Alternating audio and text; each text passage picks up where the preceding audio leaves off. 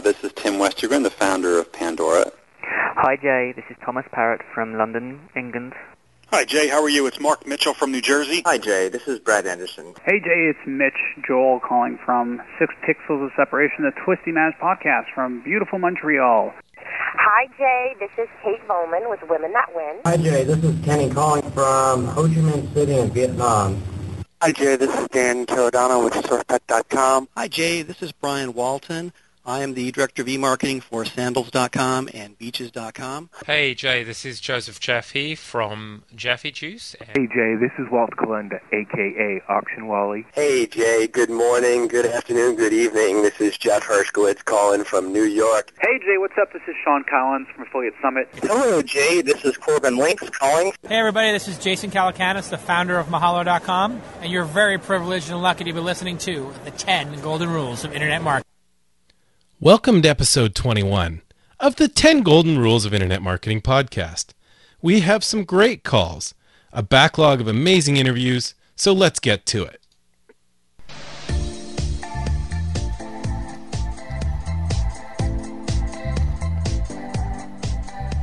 Welcome to the 10 Golden Rules of Internet Marketing podcast, featuring the latest strategies and techniques to drive traffic to your website and convert that traffic into sales. Now here's the CEO of 10goldenrules.com, Jay Berkowitz. Well, good morning, good afternoon, good evening. Wherever and whenever this podcast finds you, thank you so much for joining us for episode number 27. If you're a regular listener, welcome back. I've had a couple busy weeks developing the university course on internet marketing, and as soon as we can share some more details to our podcast listeners, you will be absolutely the first to find out about this amazing course. We have some superstars of internet marketing lined up, providing great content on internet marketing. If you're new to the 10 Golden Rules podcast and you like what you hear, the first 26 shows are available for free at 10goldenrules.com. And if you really like what you hear, you may want to go over to iTunes. You can subscribe for free. You don't need an iPod to listen to iTunes, and you'll get virtually every episode automatically downloaded to your computer as we produce them each and every week. Now, if you're a regular and you've been listening to the show, thank you so much for your regular listenership. Once every month or two, we ask you for a small favor. If you like the show, please tell 10 friends about it and ask them to tell 10 friends, or do us a very special favor. Take a couple minutes and go over to iTunes, enter a short review about the show. We'd love it if you'd take the time to do that.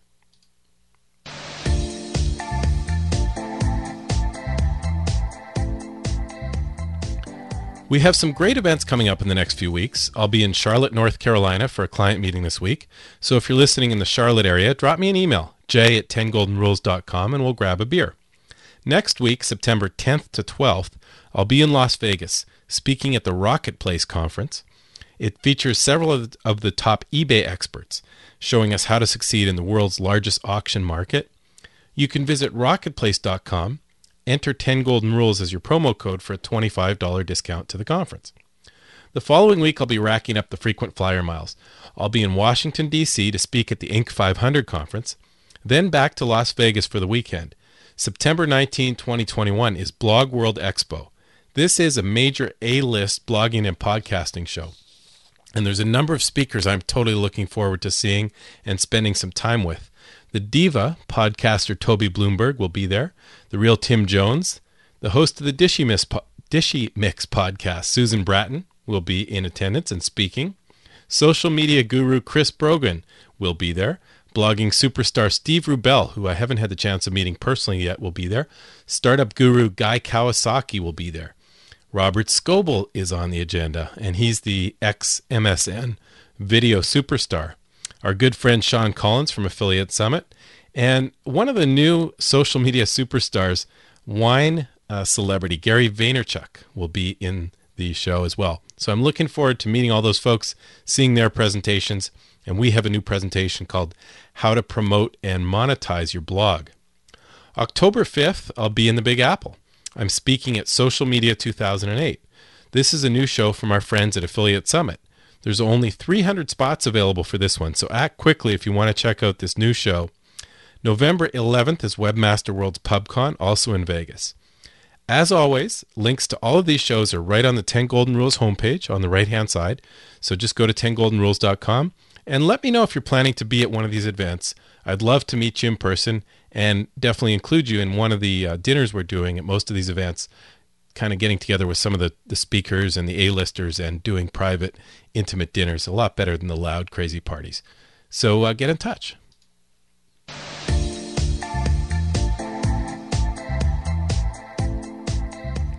Each and every week, the best emails I get are from K7. K7 is an audio tool that we use for our audio community here on the 10 Golden Rules podcast. And I absolutely love to get these K7 emails. The way it works, it's a free service. It gives you a free phone number. And everyone who calls the number and leaves a message, K7 digitally records the message and turns it into an MP3 file. So when I get these K7 emails, it's normally from one of you, the 10 Golden Rules podcast listeners. The phone number for you to call to join our audio community is 206-888-6606. It's completely digital, so you can call any time of the day or night. And absolutely, this is the best part of the show for me. This is the most fun I have with the 10 Golden Rules podcast. And I was totally excited this week to get an audio call all the way from Ho Chi Minh City in Vietnam, the city formerly known as Saigon. The audio is a little rough. It's coming from a long way away. So first up, let's hear from Kenny in Ho Chi Minh City. Hi, Jay. This is Kenny calling from Ho Chi Minh City in Vietnam. Quick question. Currently, I'm in the long-term process of making my company's website more visible on the Internet, and currently facing the challenge of having people just to register for white papers. We're using Google Analytics, and Google Analytics is indicating to me that a large percentage reach the registration page. However, they seem to click on the back button, they leave the website, or just go somewhere else on the website, and just seem to be very reluctant to register. I'm trying to figure out a way to increase the percentage of registrations, however, without trying to compromise the quality of the people registering. So I'm just thinking, what are some good ways to increase or improve the incentive for people to do so? Thank you. Hey, Kenny, thank you so much for calling all the way from Vietnam. There's a number of things you can do to try and increase the performance or the percentage of people who are going to give you their contact information and download your white papers. And let me cover all of those. First of all, I'll mention, for those of you who don't have Google Analytics on your website, that Kenny mentioned he's using, I totally recommend it. It's free, and all you have to do is drop a little line of code on every page on your site. You can find it just by Googling Google Analytics, and you just sign up for an Analytics account or a Google AdWords account. If you already have an AdWords account, just get the software, the little line of code, and your webmaster can put it on every page on your site. Very, very easy for him to do. And what it's going to do, it's going to tell you who's coming to your site, where they're coming from. Well, not exactly who, but where everyone's coming from, what keyword they typed in to get to your site, what sites are the top references, and it also tells you some path information on the website. So Kenny's been able to use it to find out how many people are getting to the white paper download page and how many people are leaving that page without downloading the white paper and giving him contact information.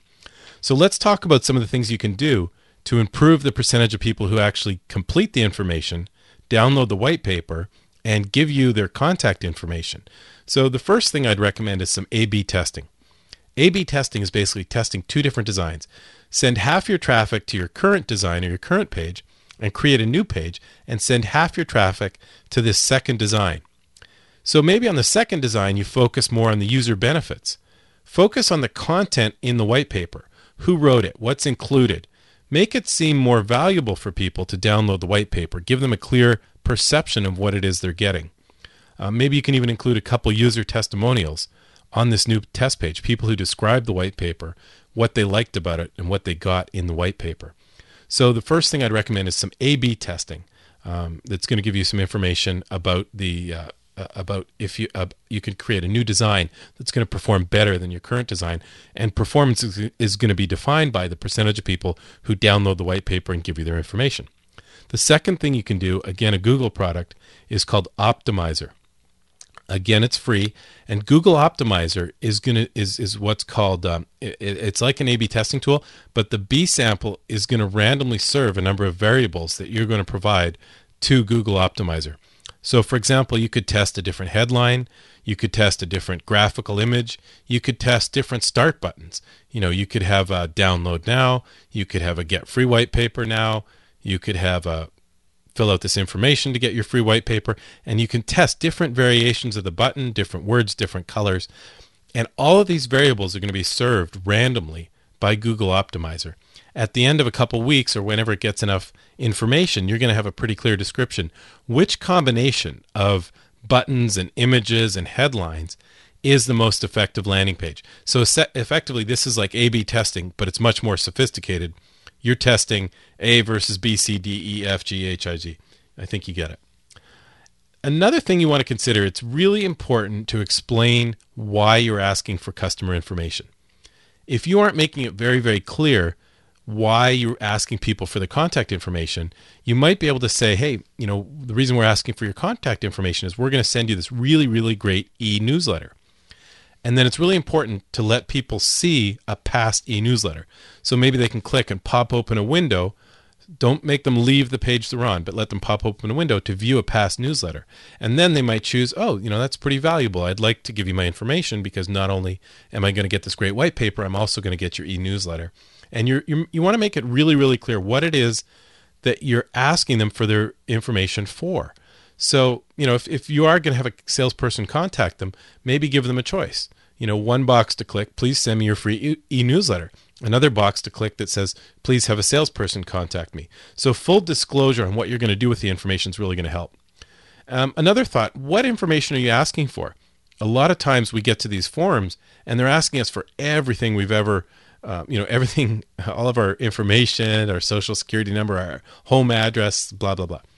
You really want to test a strategy where you ask for the bare minimum of information and collect more information later as you need it. So, for example, if you ask for just the first name, last name, and email address, then later on use a contest or another incentive to collect additional information. So you're going to ask for the complete bare minimum information at the start. Later on, you're going to run a contest and collect email addresses, physical addresses, stuff like that. So the final thing I'll suggest is try asking for absolutely no information. You can make the white paper totally free. And then in the printed white paper, the one they download as a PDF, you can include some offers or some additional information on the back page to say, hey, if you liked what you read, why don't you come back and sign up for our e-newsletter, because we have tons more great information that comes out on a weekly basis or a monthly basis, however frequently you do your e-newsletter. And you guys know from listening to the show that we love e-newsletters. It's a great excuse to get someone to give you their contact information. You now have permission to send them emails on a regular basis. In addition, you're going to take the email articles, add them to your website, and those articles become great search engine spider food because the articles are going to be full of words and keyword phrases about your industry. So anyone who's interested in your white paper, there's a really high likelihood they'll come back to your site and request additional content from you. And so this is another approach to take. Kenny, I absolutely love the fact that you called from all the way around the world in Vietnam. I appreciate your call. Next up, let's get to Bill Alamon. Hello, Jay. My name is Bill Alamon. I help my wife with online marketing and management of our eBay store and from a brick-and-mortar location called Jeans Boutique and Wigs. Our website is jeansboutiqueandwigs.com with jeans spelled Jeans. Our store sells hair loss solutions for women and children, so that's wigs, hair pieces, head wraps, and such. I do have a question, but first I want to give you a quick thank you. I saw you at eBay Live Chicago this year, and you really opened our world to online marketing. We were looking to expand our marketing strategy, both online and in print, but we have a very, very limited budget. And the folks that we've talked to, as far as consultants and the fees that we've seen and even examples of end product, we haven't been very impressed or satisfied, so we decided to try this on our own. And from listening to your 10 Golden Rules podcast, or subscribe to your blog, where we follow your suggested website resources, we've purchased your online marketing workbook, everything's working out really well. We're reading books from others, Seth Godin and others, but through that, we're starting to update our website. We've started a blog, which is working out pretty well. We've opened up a Twitter account. We have a Facebook store page. And the result of that, just in the last few months, has been a 400% increase in traffic to our store. So our next step is to improve conversion and SEO of our website. My question is regarding email marketing and newsletters. If a customer purchases an item from us, does that then give us permission to market directly to them in the future? In other words, have they opted in to our newsletter, or does that customer have to actually physically opt in, send us their email address and what have you in order to allow us to market to them? I was talking to an eBay Live vendor, and his answer was, according to the Federal Trade Commission's CAN-SPAM law, the purchase itself opens a relationship and then allows the seller to communicate with the customer in the future. And I just wanted to make sure not only that we're not breaking any laws by taking emails from past customers and sending information to them, but also we want to keep our customers. So I don't want a first-time buyer to get turned off by then receiving information from us and thinking that, okay, now they're going to get spammed. So looking forward to your answer. Again, thanks for all your help. We listened to a number of podcasts regarding social media and online marketing, and to be honest, yours is the most focused and value-added. Love the structure, whereas others I have to listen to an hour's worth of commentary in order to pick out what I need and what's value-added to us. Yours is outstanding. So thanks again, and talk to you in the future. Bill, thank you so much for your kind words. It's totally awesome to hear that your website traffic is up 400%. That's so great. If anyone would like to preview the 10 Golden Rules of Online Marketing workbook that Bill mentioned, we have an excerpt, a free excerpt that you can read. It's the introduction and the first paragraph of the book. Go to 10goldenrules.com/order-book. That's 10 Golden Rules spelled T-E-N. 10goldenrules.com/order-book. And when we get the show notes up, we'll have all the links in the show notes. Bill, everything you're doing is 100% CAN-SPAM compliant. You can email customers. It's totally legal and totally legitimate. Anytime you've had a business relationship with anyone, you can definitely email them. Now, if you are starting to build a database, which is totally recommended for everyone, you want to start getting a little bit of information about CAN-SPAM compliance. Just search CAN-SPAM, C-A-N-S-P-A-M, and find the ftc.gov site, and it outlines all the rules for what you can and cannot do for email. Here's some of the headlines from the CAN-SPAM site. Your email must be accurate. You've got to identify the person who initiated the email with a from and a to, including the originating domain name and the email address. You can't have deceptive subject lines. You must include an opt-out method on your email, so an unsubscribe link at the bottom of your email. You have to identify the email as commercial email, as an advertisement, and include a valid physical postal address. Very important, just to tell people you're a real company and be legitimate. And the most important part, I would say overall, and this isn't in CAN-SPAM, this is like from the 10 Golden Rules, is to respect your customers and your prospects. Like, send them great content. Make sure all the articles are really valuable, value-added, intelligent, and give them information that they want to receive about your industry. The guideline I always say is make sure the articles are so great that someone would want to forward them to someone else who's also in the industry. So you not only get the person reading it and continuing to subscribe to your newsletter, they want to open it, but they even forward it to a friend and give you the best kind of word-of-mouth recommendations that you can get. Jay, my name is Carrie Jeffrey. I saw you at eBay Live presenting yesterday, and just have to tell you how absolutely phenomenal that it was, and everybody was raving. I have to say that in the hour to an hour and 15 minutes that you presented, I got more usable, meaty content than I have when I've attended seminars that cost $400 or $1,000, and I hear 4 people or 5 people, and it's pitch fest after pitch fest after pitch fest. Your stuff was meatier and more wonderful and more actionable than any of that. Anyway, the other thing is that I have some questions about, I'm getting started in the podcasting world, and I wanted to ask about some of the equipment used and how to get started with something that is simple, it's easy, and also affordable, so that when you're starting out, it makes it a simple process to get started. Other than that, thank you very much. I really deeply appreciate your presentation that you did at eBay Live this week. Thanks. Karen, you're welcome. Thank you so much for your kind words. I'd love to help get you started podcasting. So let me give you a few tips. The first one is I did a podcast. It's our show number 13, episode number 13. And I recorded a presentation that I gave at PodCamp Boston called 10 Golden Rules to Launching and Promoting a New Podcast. We covered everything about equipment and how to find your message, where to get the music for your podcast, hardware, software, just basically everything you need. Plus, I made the slides from the presentation free to download on our site. So just go to 10goldenrules.com, click on the podcast link at the top of the site, and go to show 13. And on the show notes page, you can download the slides to go with the audio. Basically, it's pretty inexpensive to get started. You just need a simple microphone. And, some computers even come with a microphone, but I'd recommend at least getting a basic $40, $50, $60 microphone with a USB connection. That's the little rectangular connection that plugs into your computer. Seems to give you better overall audio quality. And you'll need a little bit of audio software. There is free audio software, but I recommend Cast Blaster, CASTBLASTER, and it's what I use and a number of the other podcasters use.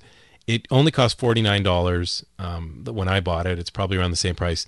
And it's basically point and click. It's really easy to use. I just click on the audio segments, I click on the music, and I click on talk when I want to turn the mic on. It's just very, very easy. And if you want to check it out, go to castblaster.com. There's a video demo on there, and it shows you how easy it is to use. And if you do buy it, you can download the free trial of Cast Blaster, but definitely watch the video to figure out how to set up your computer and whatnot and how to use the software. But it's about a 15 to 20 minute investment, and you can be podcasting. Finally, you'll need a simple solution to host the podcast. We host the shows on our own server, but there's a number of free and low-cost podcast hosting services. We cover that in the presentation, and it's relatively easy to do. The second recommendation I'd give you is to buy a book called How to Do Everything with Podcasting. It was written by Shel Holtz and Neville Hobson, and these guys also do the For Immediate Release podcast. It's a great PR and new media podcast that I listen to about once a week. The guys do it religiously twice a week on Tuesdays and Saturdays. Another book I can recommend is called Podcasting 101 by Jason Van Orden. It's a great starter, but it is out of print and hard to find. Jason co-hosts a podcasting podcast called Podcast Underground. And the best way to find podcasts, I think, is to go to iTunes and go to the iTunes store and search, Jason Van Orden podcast or Podcast Underground. And one final recommendation, the amazing Cliff Ravenscraft produces 14 podcasts a week. I don't know how he does it. He's doing this full time now. And one of his podcasts is called Podcast Answer Man. And it's basically a podcast for beginners.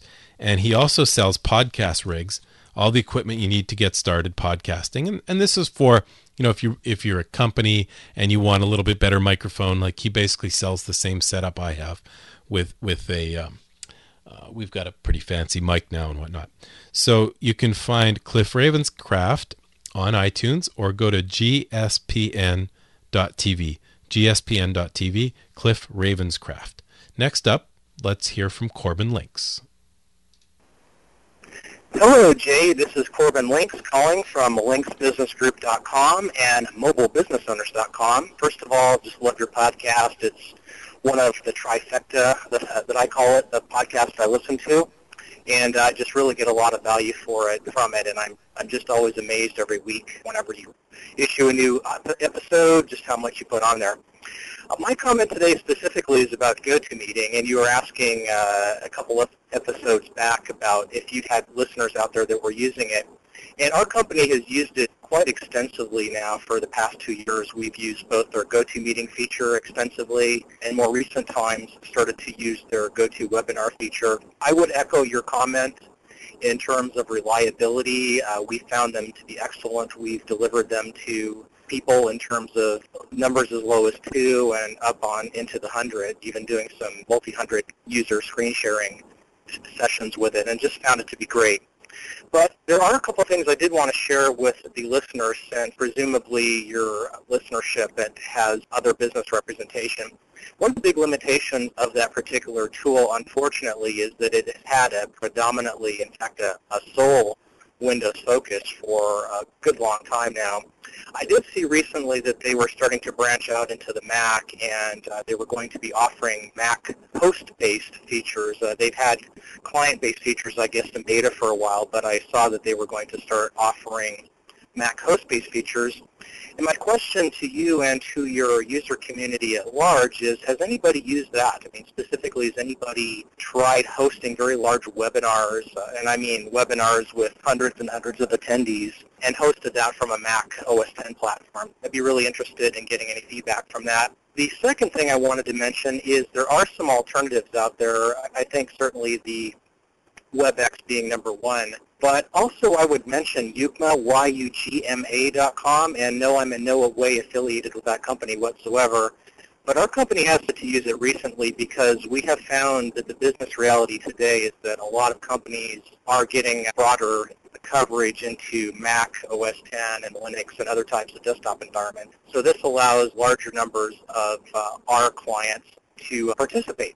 So anyway, I appreciate, again, your show. Look forward to hearing your comments and the comments of your listeners on this topic, and keep up all the great work and content. Take care. Thanks, Jay. Bye-bye. Thanks, Corbin. The Mac feature is definitely up and running on GoToMeeting. Susan recently blogged about it on the 10 Golden Rules blog. I'd love to hear from other people who've used GoToMeeting in the community.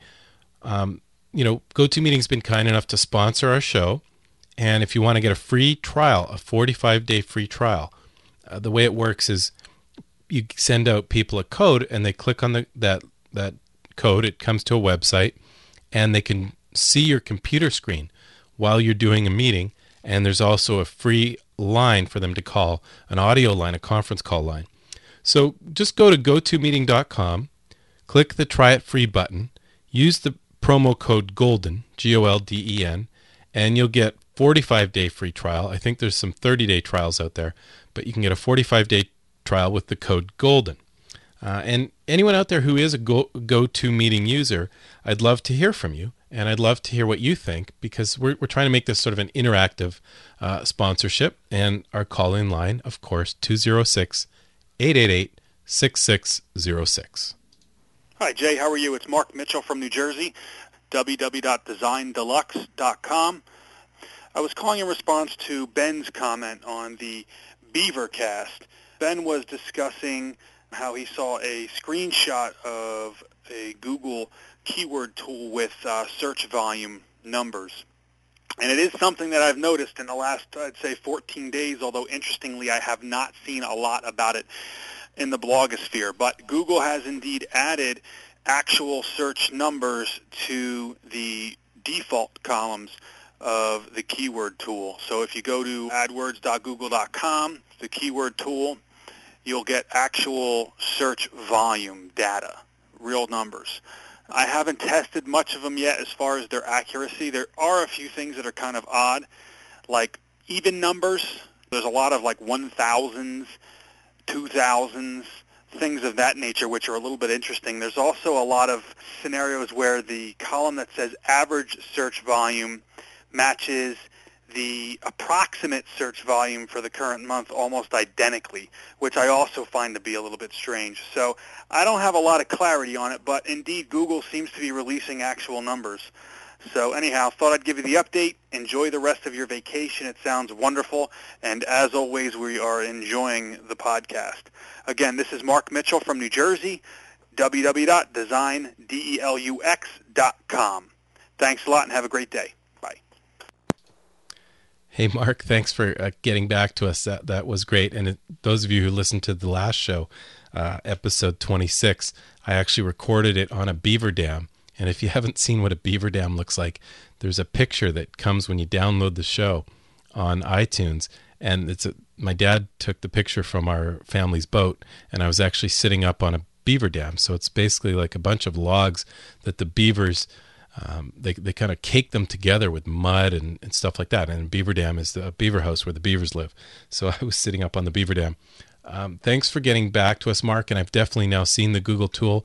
And it's great because Google's now giving you a lot of Google keyword use information. How many times people are searching keyword phrases. And this tool, there used to be a Yahoo Overture tool, and that's no longer updated. That's been out of date since January of 2007.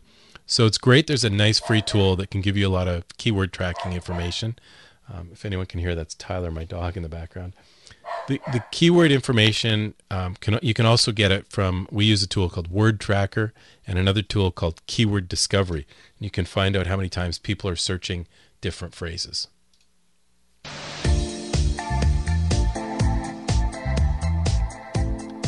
The next section is called the Blog or Podcast of the Week.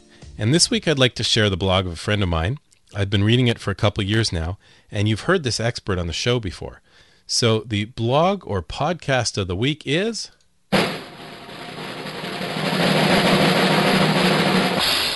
Matt Cutts' blog. Matt is the chief search engine spam cop at Google. He's also the face of the company at many of the major search engine shows, and we interviewed him probably back on around show 19 or 20, and he broke some news today on his blog about Google's new browser. That's right, Google is really taking a head-on shot at Internet Explorer, at MSN, with a browser. It's called Google Chrome. And this is one of the areas that Microsoft's definitely been attacked on a couple fronts, because a lot of us, I'm using the Firefox browser because of all the add-ons you can put on it. So everyone's going to want to check out Google Chrome. It launches Tuesday, September 1st. So if you're listening to the show as it comes out, this may be big news this week. And if you're listening to this show in 2009, we may all be using Google Chrome as our browser. So back to Matt Cutts' blog. Matt has a huge following. He covers a lot of the core questions about Google from a business perspective, particularly covering search engine optimization. And this is his personal blog, so he definitely, keeps to the company line at Google, but because it's his personal blog, he's incredibly candid about what works and what doesn't work, and he's often cited as the absolute word on many search engine policies and best practices. You can find it at mattcutts.com. That's MattCutts.com.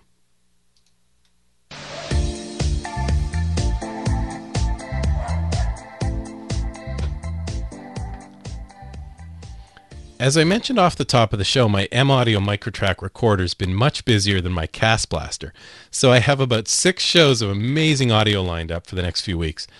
Listen for upcoming interviews with Andy Cernovitz on word-of-mouth marketing, Jeff Ramsey from eMarketer. He's the absolute master of all web statistics, and we had a great dinner with Jeff, and the M-Audio was running. So for this show, I wanted to get 2 really smart people I sat down with at the recent SIPA conference in Washington, D.C. Josh Macht runs the digital portion of the Harvard Business Review, and they're doing some really neat stuff online, including interactive case studies. Shashi Bellamkonda is the social media swami at Network Solutions. I met him through Twitter, and we connected while I was in town in Washington. We had a great dinner with a bunch of other folks following my presentation at SIPA, the Specialized Information Publishers Association. Shashi was Twittering, quicking, flipping, and blogging while we sat at dinner. So he's incredibly active online. He's a really interesting guy. So first, let's get to Josh Macht from Harvard Business Review. I'm here at SIPA with Josh Macht, and Josh was the opening keynote speaker this morning and had a couple great thoughts and comments, and he agreed to sit down with us. So welcome, Josh. Thanks for having me. First, you had a great quote from Ford, and I thought that kicked the day off really nicely. That's just that Henry Ford's famous for saying when he was starting out, if he had asked his customers what they were looking for, they would have said a faster horse. And it wasn't exactly what he was intending to build, and he had to really find something new as a breakthrough product. What do you think the example is today with the Internet? Because you talked a lot about, one of my pet peeves, a lot of people on the Internet say, oh, we tried that and it didn't work, or they might have tried Google AdWords in like 2002. Do you think that's a similar case today? Yeah, I think there's some of that. I think originally we were selling advertising online, especially in a way that really replicated what we had seen in the physical world with magazines and newspapers, and that probably was a version of the faster horse. Where we started to move towards was targeted advertising that AdSense began, but in many ways we're only beginning to see really where the promise of that takes us. Josh works at the Harvard Business Review, and you run the interactive division? Run Harvard Business Digital, and it's part of Harvard Business Publishing. Part of what Harvard Business Digital does is run Harvard Business Review online, as well as sell a variety of products, case studies, books, e-learning products through the web. You talked today about an interactive case. You didn't get into details, but it sounded fascinating, so I'd love to hear more about how you did it and how it worked. Well, very early on with HBR, it was clear that from many years back, people had tried a lot of different things to get people to interact online, and there was some feeling that that was more difficult for the certain audience that we cater to. What we tried was we took the HBR case study and we took it down to about 600 words, and we created the interactive case, which has a sponsor, and it asks people to essentially crack the case. Can they tell us what their answers are? And what we found was we had, on the first one, over 200 people. That's great. That's really awesome. It was great. It was really surprising to us. They were senior-level folks, some CEOs, and it really helped us to prove the case early on that, wait a second, maybe this crowd does want to interact with us, and maybe things have changed since the early days of the Internet. That's awesome. I'm going to be quoting that. One of the other things that I like from your presentation, you said, lower the cost of failure and you can fail often. You want to expand on that for our folks? I think that there are a lot of tools like blogging software and many other things that the fact is they're not a lot to get up and going and really start to test ideas that maybe you've even yourself have had resistance to or thought, does that really work for my publication? It's not so much about the technological barriers and the cost, because really there isn't that much cost just to start to experiment. A lot of it is either the mindset or the publication's frame of reference for doing these things. And so if you set that standard of, hey, we're going to make it easy to do some things because we want to learn, and you're like they say in skating, you're only learning when you're falling. That was sort of the point of it. What are some of the things that are really working over at Harvard? We've grown from just a handful to more than 20 contributors on a regular basis. We really are starting to hone our mission around useful information for up-and-coming leaders and established leaders as well. And I think we're seeing that the audience wants to interact with us. They want to use the tools that we can offer. They want to share in the production of the site. And what we're finding is we're really growing the traffic and we're growing that loyal audience around a range of things. Now, some things will fall away, but many of the elements, whether it's the blogs or the tools or the video or our IdeaCast, our similar podcast, have shown real promise.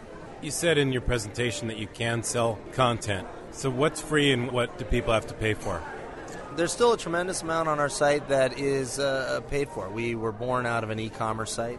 We sell the reprints from HBR. We sell books. We sell bundles of books and articles, e-learning products.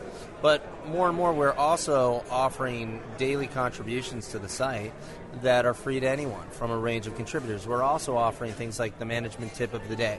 And the management tip of the day is something you can sign up for. We take it from, it's usually around 200 words, around leadership skills, innovation, and it's something really succinct that can help you with your day right now, but born out of our established products. That's a really great example. In our 10 Golden Rules, rule number 3 is create a UVP, or a unique value proposition, something free on the website that's going to get people to sign up. The management tip of the day works like that, and it gets people, it's like something they can dip their toe in the water. That's exactly it, and I think, and we've got other similar ideas and products coming out along those lines where you really can get something. It's not just a way to, solely upsell a product. I think that's a trap sometimes people fall into. You have to really give away something there of value so that people do have a reason to come back to you. That's great. One last question, and this is something I ask everyone on the podcast. Are there any technologies? Are there any websites that you're using personally to improve your work productivity or things you're just using for fun and efficiency online? It's a good question. There's certainly a range of emerging products that I find fascinating on the web. Doppler is one, for example, that a website where all of a sudden you can put in your itinerary for the trips you're going to take, and your friends who are in there who do the same thing will map up. It'll give you not only an idea of who your colleagues are who are going to be in similar places, but tips on where to eat, where to go. And I think those things that are connected to social media, social networks, are really interesting, useful applications that, again, are probably going to lead the way to more of the marketing, of avenues for marketing that we can't really quite see today. But there are a range of things like that I think are just beginning to explode and have real application for folks who are doing business every day. And any blogs or podcasts, what do you use for your information sources?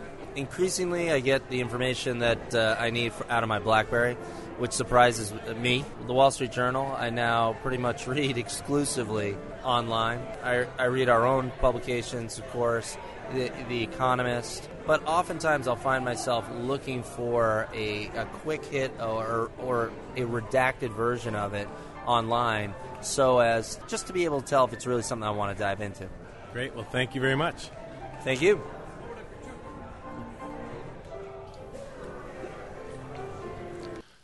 Well, thanks, Josh. I just signed up for the Harvard Business Review Tip of the Day, and as I mentioned earlier, they asked for the minimum amount of information: first name, last name, and email. And I didn't mention why you do it that way. You do it that way so that you can address emails personally to people. So you can say, "Dear Jay, here's your daily tip of the day." And you'll often see that on customized emails. They come with your first name in a Dear Jay manner. And then later on, you could send physical mail with Jay Berkowitz by getting my first name and last name. So they got the barest minimum of information, and I didn't think twice about signing up to get the management tip of the day. I look forward to seeing what it's like. So thank you very much to Josh. Next up, let's hear from an absolute social media hands-on superstar, Shashi Bellamkonda. I'm here with Shashi Bellamkonda. Pretty good? Yeah, that's pretty good. Hey Jay, how are you doing? I'm great. And Shashi has one of the best titles ever for this podcast. He is the Social Media Swami for Network Solutions. Social Media Swami. And Network Solutions, for those of you who don't know, was the original registrar, really, right? Yeah, it is. And now we believe in small business solutions that include an online website or e-commerce, security certificates, anything that a small business wants to become successful online, we try to provide those products for customers. So what does a Social Media Swami do? I mean, it's an interesting story. When I started campaigning within the company that we need to create a position that deals with social media strategy, I decided one of the first things to be is experiment with social media in network solutions. So I had a contest where everybody got to give me my title. So I had about 34 titles and Social Media Swami won from them. So in my mind, Social Media Swami is I get paid by network solutions, but I am employed by the customers. That's the meaning that I get from it. And what are some of the things you've done to interact with customers? I'm very active in the social media. I strongly believe, along with get a good backing from the management at Network Solutions, is to establish a presence in all the social media tools so customers can reach out and say, give me feedback, or also reach out and ask questions. I get people, if they want to reach out to Network Solutions on Twitter, I monitor the brand terms there and always reply to somebody who mentioned Network Solutions and say this. But our ultimate goal is, as more and more people move into blogging, into Facebook, Twitter, LinkedIn, or anything like that, we'll be there wherever they want to reach out to us. So it's more about them. I call it the listening post. So we are not broadcasting any messages. We are just listening. So everything is incoming versus everything being outgoing. That's interesting. I often ask people how they use Twitter. If people aren't familiar, Twitter it's called microblogging. You're allowed 140 characters to put a little note out to people who follow you. And it works like instant messaging. But I often ask people, how do you use Twitter? Do you use it more incoming or outgoing? Yeah, in my case, there are two things. I think you use Twitter personally and for business, right? Exactly. So I was on Twitter on my personal capacity, so I built up a lot of friendships and community around just by my interests and sharing interests. So it was very interesting when I became the social media Swami at Network Solutions. I told everybody, hey, you know what? I managed to convince the company to move into social media. So I got a lot of support from the community. That helps a lot, not only to me, but also to the company, because we already have a following and they know that this is not a guy who's going to turn around and give them a marketing pitch every 2 seconds. So I think that's a big advantage of having a personal brand and then moving into a position where you're doing social media. And one of the things that I do off and on is use tools to monitor the brand. So I can reach out to people, whether it's a blogger who has something good to say about a product, or it's on Twitter where there is a summary that I use a tool to track the brand Network Solutions. So if you mention Network Solutions, chances are I'm going to reach out to you and see if I can help you. So what are some of the other social media tools that you're fond of these days, and how to use them? And you had your Quick out tonight.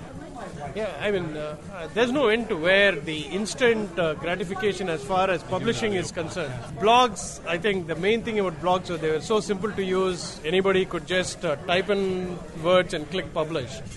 Same way, like you said, QIK.com is publishing video instantly, and who knows where this is all going to go. I mean, there are cases where people have news stories have developed just based on having Quick. I mean, one of my friends from NPR always says that if Tibet people had the N95 and Quick, you could actually see what is happening in these places which are so remote. Well, that's why you were so alert. There's about 6 or 7 police cars. We're in a restaurant in Washington, D.C., and there's 6 or 7 police cars outside. Shashi's ready with his Quick for a celebrity or someone to come out. And you'll be broadcasting some celebrity or some politician, right? Social media is the complete openness for business. So that's interesting that it's open for a restaurant. You can post it on Yelp and everyone knows, right? Right, and no matter even if the restaurant says no Yelpers here, still the Yelpers actually go there and take a picture of the sign that says no Yelpers. But I think what is more important in the social media is that people are absolutely right in believing the judgment of strangers. It's people are posting things, people are writing reviews. All of them are in good faith to say, hey, this was my experience with the product and I want to share it with you. Which is kind of the way the culture was a couple of decades ago, where you could just ask your neighbor or could go to a shop and ask somebody else, like, hey, what did you think of this? So I think this is breaking down the barriers that were there, except these are not people... What's old is new again, or... Old is new again. I mean, instead of believing just people who you went to high school with, you're connecting with people on tools like Twitter and asking them, what do you think of asking them their opinion about some vital issues in your life too. Huge companies used to introduce software and put a price on it. Now it looks like every second person coming out of technical school has dreams of starting his own company, starts software, gives it out for people to test for free. And once he realizes what people use it for, that's when it seems to be adding value. I think that's It's amazing how much really great stuff is free now. Exactly. We put analytics on all of our clients' websites. There's just SEO's free. So many of these great products you're talking about. Utters, free conference calls, free. What else? I think the stickiness... Bloggers, free. The Blogger is free. I think if you look at Google very closely, they strongly believe having the people's data is what is value, not the money they pay every month for a service. So once you have a data, it's very difficult for you to move from one place. I mean, look at all the photographs that you upload on like for example, Flickr. Once you start uploading photographs on Flickr, which is a Yahoo property, you don't want to move from there simply because you're so used to it, you start sending out links to that. Yeah, who's going to move 1,000 photos? You'd have to be really upset with Flickr, right? Yeah, to move that. And we did mention Twitter. I don't know if you people are on Twitter. Yeah. So it's today I wanted to know about what people are using for requirements documents in companies. So I just put out a question saying, hey, any recommendations for requirement documents? And the surprising thing is people actually stop doing what they're doing to help you out and answer that question, because that's like their time is premium, but still they're willing to help you out and say, here's what I recommend. It's almost like an instant focus group. I'm sure the founders of Twitter never imagined that people would use it in this fashion. They just thought people will just say, hey, I'm at the airport and... I want breaking news, new products, technology, links to new articles. I think as far as breaking news is concerned, there have been a lot of examples over how Twitter broke some news first, especially about the earthquake. I think it could lead to something more of an enterprise, forms a part of everybody's life where you want to get news very easily, maybe that's the tool to use. What are some of the case studies of business uses of Twitter that you've heard of? And one example that I remember is British Telecom, the CIO of British Telecom. The Business Week reporter tried to reach him through the PR department and didn't get an answer for 2-3 days. He just Twittered him, and he got an answer back within 6 hours. And they amazing. Well, Shashi, this has been great. I'm going to turn off the mic so we can focus on the real dinner, but thank you so much, and thanks again for coming into D.C. Thank you, Jay, and it was very nice to meet you in person after being Twitter friends for some time.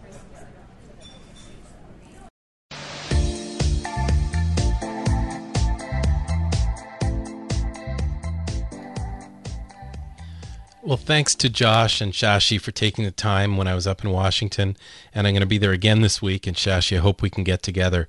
So this brings us to the last section of the show, and here I relive my glory days as a DJ at my college radio station, CKUW. But before we get to the song of the week, I'd like to invite everyone to call in comments and questions, and if anyone has read the 10 Golden Rules of Online Marketing Workbook, I'd love you to call in a book review. Our audio line is 206-888-6606. And as I mentioned earlier, this is a digital answering service, so you can call it any time of the day or night. You don't have to worry. It doesn't ring anywhere. It just records your message as an MP3 and emails it to me. Or you can email audio comments, questions, callouts to jay@10goldenrules.com. That's JAY@TENGoldenrules.com. I welcome any contributions, thoughts to the show. How about you want to try your hands at podcasting? Why don't you develop a segment for the show and send it to me, and we'll give it a test run and see what everyone thinks. So let's end with the song of the week. This is a favorite of my pal Mitch Joel of the 6 Pixels of Separation podcast. You heard Mitch off the top of the show. His very good friend David Usher has sold millions of recordings as the leader of the band Moist. He's now on his own. He's very active in social media with a blog, and he's recording stuff and making it available on his blog and Twitter and letting people give him feedback, when he records a track in his kitchen. It's very interactive. This song is called The Music. It's got a great orchestral start. David's got a killer voice. So enjoy David Usher and have an absolutely great week, everybody.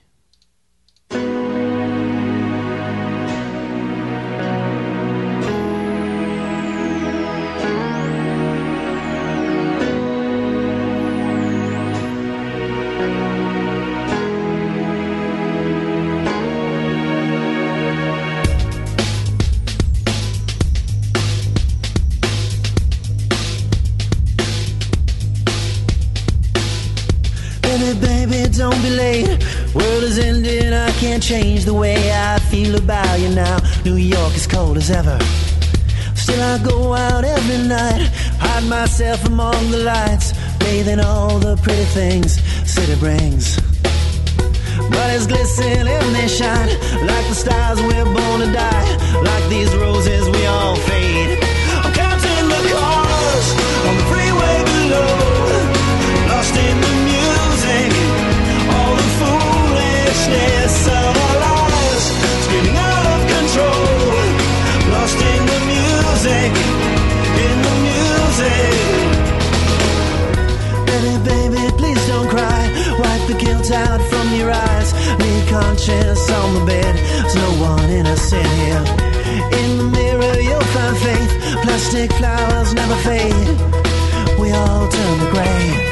I'm counting the cars on the freeway below, lost in the music, all the foolishness of our lives, spinning out of control.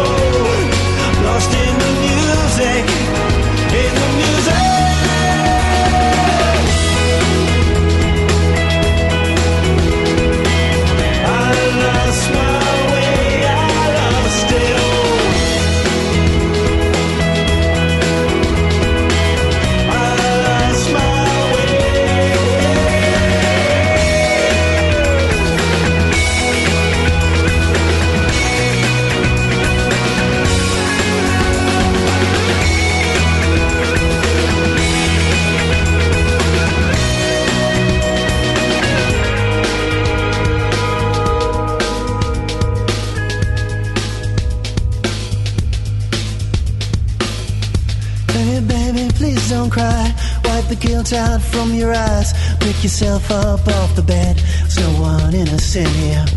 Bodies glisten and they shine like the stars we're born to die. Like these roses we all fade. Counting the cars on the freeway below. Lost in the music, all the foolishness of our lives, spinning out of control. Lost in the music. Counting the cars on the freeway below. Counting the lights and the end of it all. Counting the cars on the freeway below. Lost in the music and the music and the music and the music and the music and the music.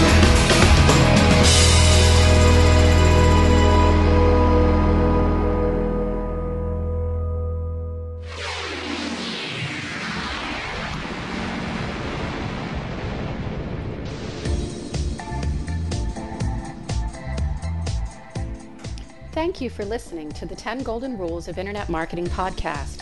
Please send comments and questions to podcast@10goldenrules.com.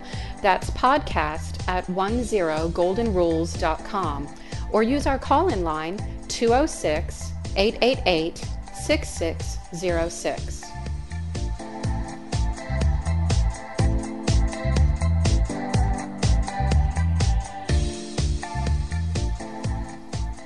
Okay, here's a test.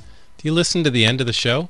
If you do, the first person to email me, j@10goldenrules.com, I'll send you a free copy of the 10 Golden Rules of Online Marketing Workbook.